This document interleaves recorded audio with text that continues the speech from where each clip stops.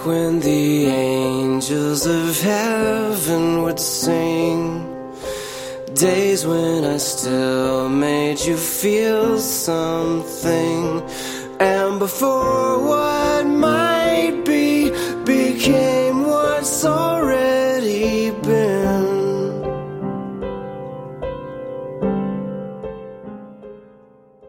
When God began to create heaven and earth, and the earth then was welter and waste, and darkness over the deep, and God's breath hovering over the waters, God said, "Let there be light." And there was light. And God saw the light, that it was good. And God divided the light from the darkness. And God called the light day, and the darkness he called night. And it was evening, and it was morning, first day. And God said, "Let there be a vault in the midst of the waters, and let it divide water from water." And God made the vault, and it divided the water beneath the vault from the water above the vault. And so it was. And God called the vault heavens. And it was evening, and it was morning, second day. And God said, "Let the waters under the heavens be gathered in one place, so that dry land will appear." And so it was. And God called the dry land earth, and the gathering of waters he called seas. And God saw that it was good. And God said, "Let the earth grow grass, plants yielding seed of each kind, and trees bearing fruit of each kind, that has its seed within it upon the earth." And so it was. And the earth put forth grass, plants yielding seed, and trees bearing fruit of each kind. And God saw that it was good. And it was evening, and it was morning, third day. And God said, "Let there be lights in the vault of the heavens to divide the day from the night. And they shall be signs for the fixed times, and for days and years. And they shall be lights in the vault of the heavens to light up the earth." And so it was. And God made the two great lights, the great light for dominion of day, and the small light for dominion of night, and the stars. And God placed them in the vault of the heavens to light up the earth, and to have dominion over day and night, and to divide the light from the darkness. And God saw that it was good. And it was evening, and it was morning, fourth day. And God said, "Let the waters swarm with the swarm of living creatures, and let fowl fly over the earth across the vault of the heavens." And God created the great sea monsters, and every living creature that crawls, which the water had swarmed forth of each kind, and the winged fowl of each kind. And God saw that it was good. And God blessed them, saying, "Be fruitful and multiply, and fill the water in the seas, and let the fowl multiply in the earth." And it was evening, and it was morning, fifth day. And God said, "Let the earth bring forth living creatures of each kind, cattle and crawling things, and wild beasts of each kind." And so it was. And God made wild beasts of each kind, and cattle of every kind, and all crawling things on the ground of each kind. And God saw that it was good. And God said, "Let us make a human in our image, by our likeness, to hold sway over the fish of the sea, and the fowl of the heavens, and the cattle, and the wild beasts, and all the crawling things that crawl upon the earth." And God created the human in his image.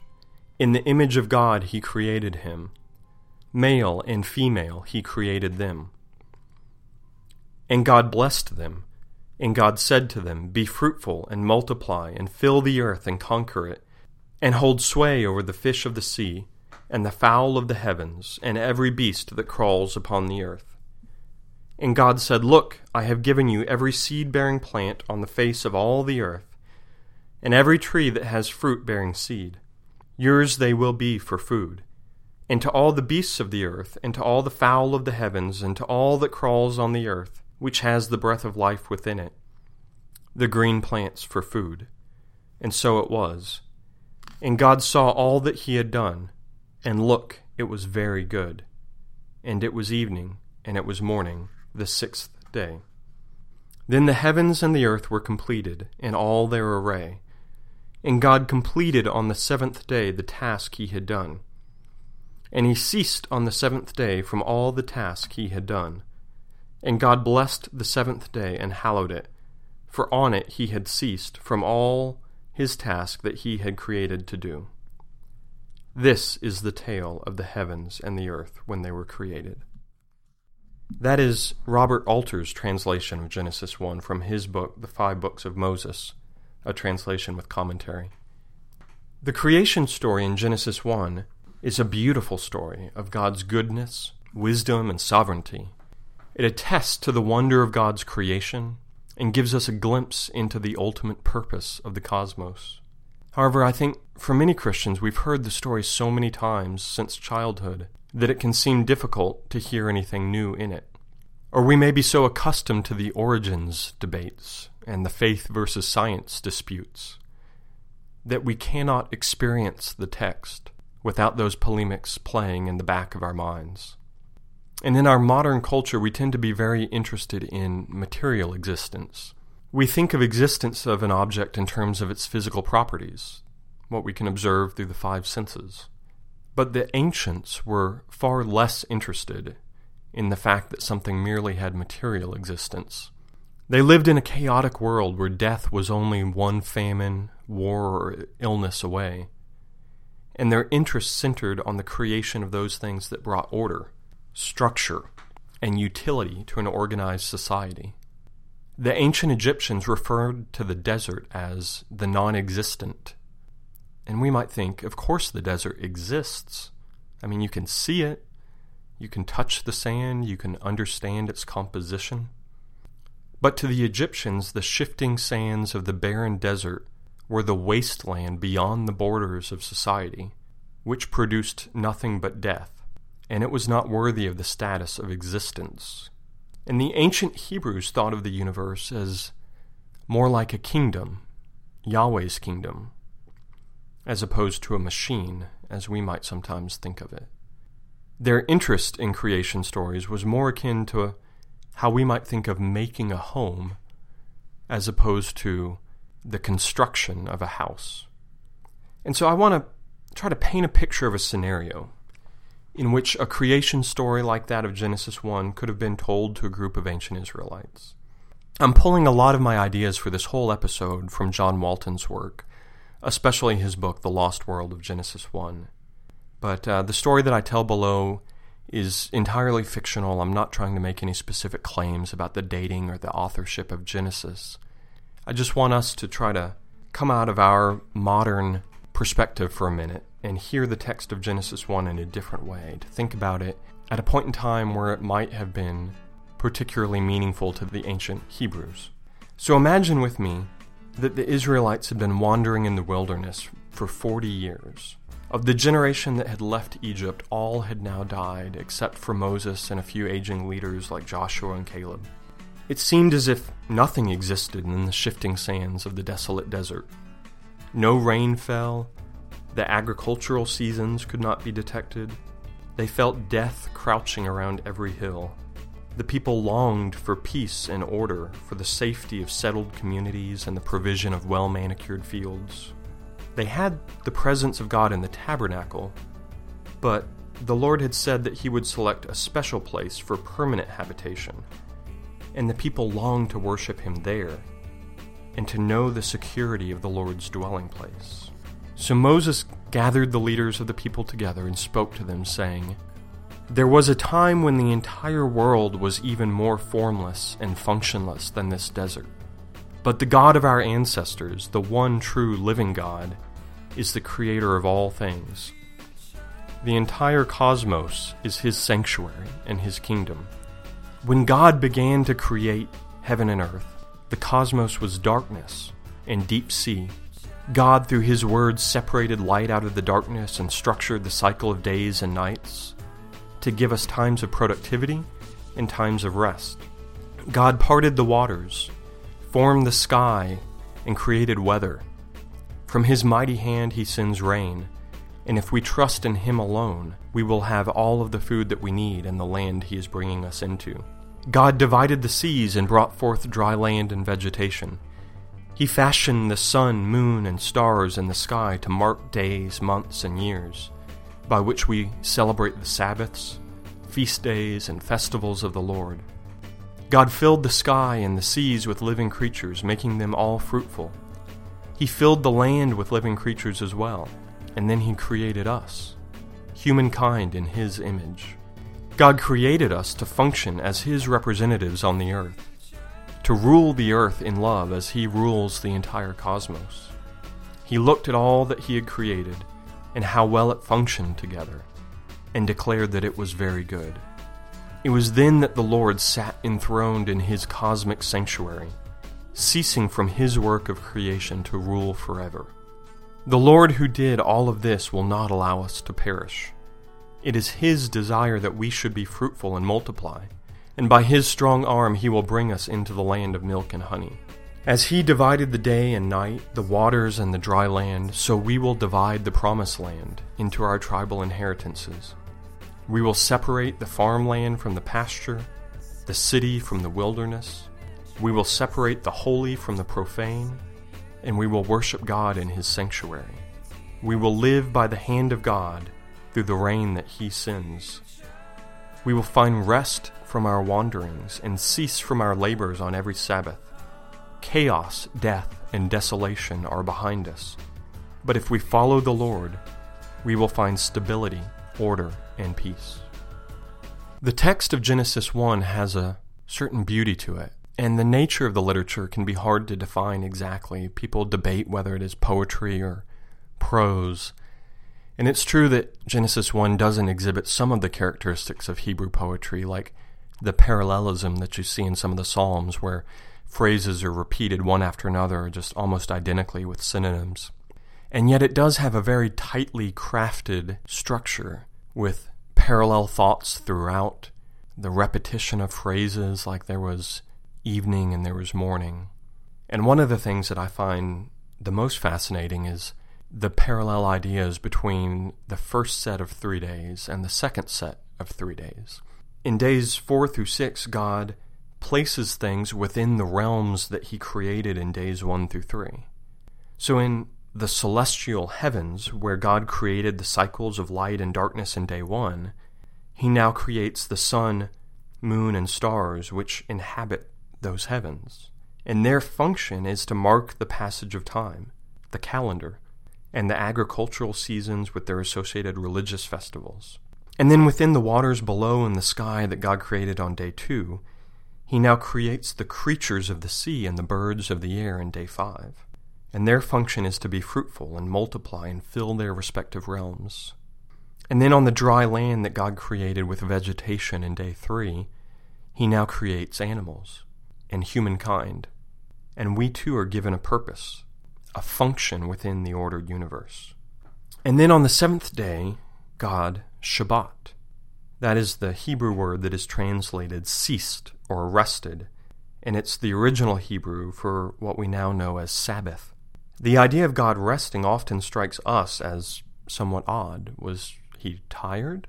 And we may simply gloss over this verse as an ending. All of the really interesting stuff was made in the first 6 days, and then God was done, and so He stopped. But to an ancient reader, the activities of the first 6 days were all building towards this grand crescendo. This was the point of the story. God Shabbat. To all ancient Near Easterners, this statement about God resting would have immediately conjured up images of a temple, for that was what a temple was, a place for their deity to rest. But rest is not quite the right word, since it has nothing to do with drowsiness or relaxation. A king who returns home from a foreign war can cease his campaigning and sit upon his throne to rule a safe and secure kingdom. And so a deity was thought to sit enthroned in his temple as his dwelling place, to cease from struggle and strife, and to ensure the order of his realm. We can see many of the elements of this idea in Hebrew writing in the Bible, in places like Psalm 132, where David vows not to enter his own house of rest until he finds a dwelling place for the Lord.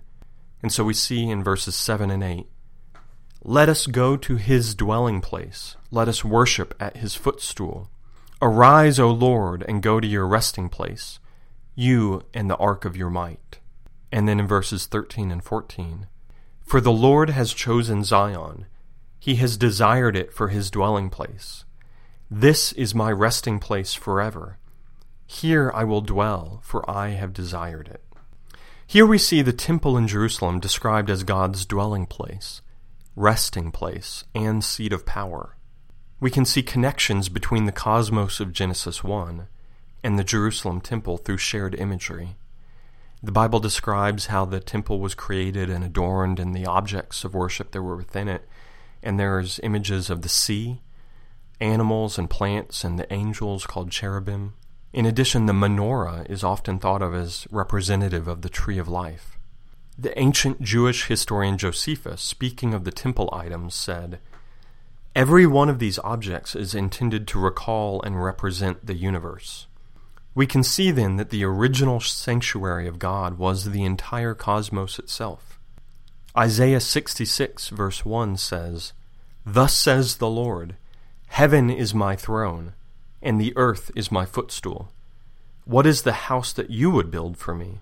And what is the place of my rest? Viewed this way, the story of Genesis 1 is an account of the inauguration of sacred space. And the most central truth is that this world is a place for God's presence. God creates the world, and then he enters into it, to dwell here, to establish his kingdom here. And our function is to spread the sacred space of the garden over the face of the whole earth, ruling the earth as God rules the cosmos.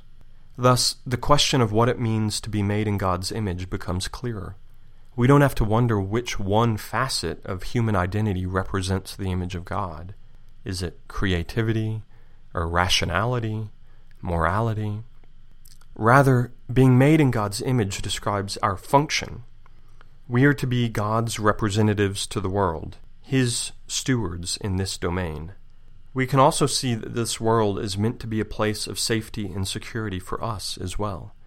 We lost that security through sin, but God still longs to restore it to his people.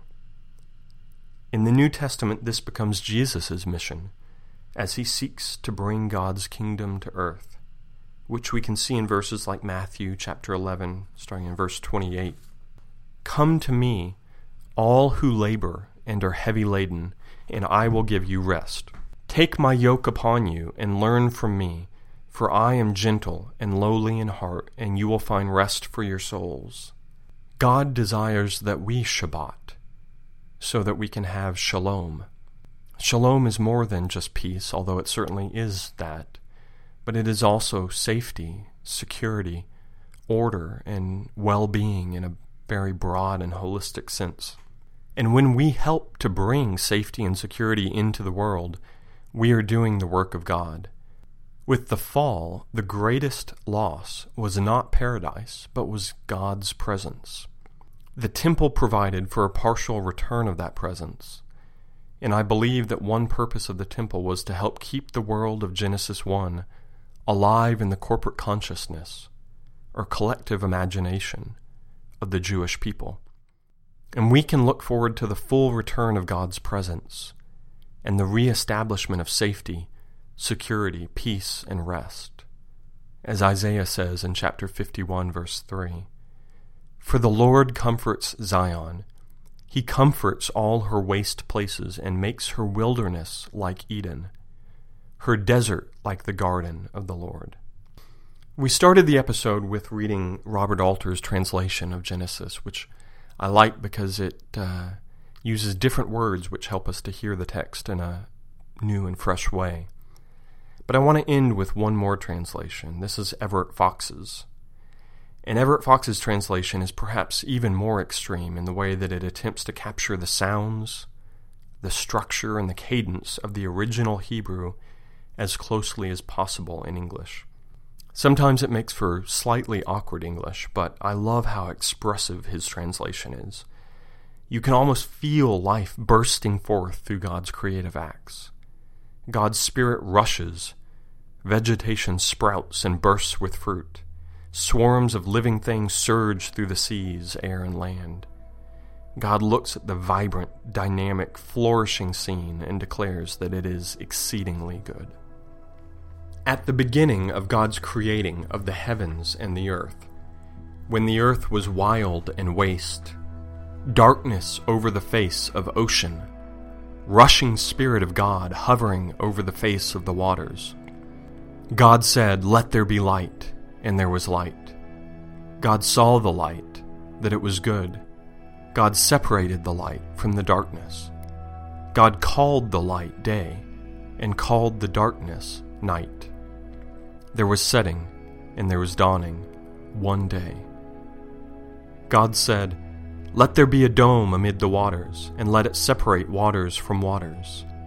God made the dome, and separated the waters that were below the dome from the waters that were above the dome. It was so. God called the dome heaven. There was setting, there was dawning, second day. God said, "Let the waters under the heavens be gathered to one place, and let the dry land be seen." It was so. God called the dry land earth, and the gathering of the waters he called seas. God saw that it was good. God said, "Let the earth sprout forth with sprouting growth, plants that seed forth seeds, fruit trees that yield fruit, after their kind, in which is their seed upon the earth." It was so. The earth brought forth sprouting growth, plants that seed forth seeds after their kind, trees that yield fruit, in which is their seed after their kind. God saw that it was good. There was setting, there was dawning, third day. God said, "Let there be lights in the dome of the heavens to separate the day from the night, that they may be for signs, for set times, for days and years, and let them be for lights in the dome of the heavens to provide light upon the earth." It was so. God made the two great lights, the greater light for ruling the day, and the smaller light for ruling the night, and the stars. God placed them in the dome of the heavens to provide light upon the earth, to rule the day and the night, to separate the light from the darkness. God saw that it was good. There was setting, there was dawning, fourth day. God said, "Let the waters swarm with the swarm of living beings, and let fowl fly above the earth, across the dome of the heavens." God created great sea serpents, and all living beings that crawl about, with which the waters swarmed after their kind, and all winged fowl after their kind. And God saw that it was good. And God blessed them, saying, "Bear fruit, and be many, and fill the waters in the seas, and let the fowl be many on the earth." There was setting, there was dawning, fifth day. God said, "Let the earth bring forth living beings after their kind, herd animals, crawling things, and wild life of the earth after their kind." It was so. God made the wild life of the earth after their kind, and the herd animals after their kind, and all crawling things of the soil after their kind. God saw that it was good. God said, "Let us make humankind in our image, according to our likeness. Let them have dominion over the fish of the sea, the fowl of the heavens, animals, all the earth, and all crawling things that crawl about upon the earth." So God created humankind in his image. In the image of God did he create it. Male and female he created them. God blessed them. God said to them, "Bear fruit, and be many, and fill the earth, and subdue it. Have dominion over the fish of the sea, the fowl of the heavens, and all living things that crawl about upon the earth." God said, "Here I give you all plants that bear seeds that are upon the face of all the earth, and all trees in which there is fruit that bears seeds. For you shall they be for eating, and also for all the living things of the earth, for all the fowl of the heavens, for all that crawls about upon the earth in which there is living being, all green plants for eating." It was so. Now God saw all that he had made, and here it was exceedingly good. There was setting, there was dawning, the sixth day. Thus were finished the heavens and the earth, with all of their array.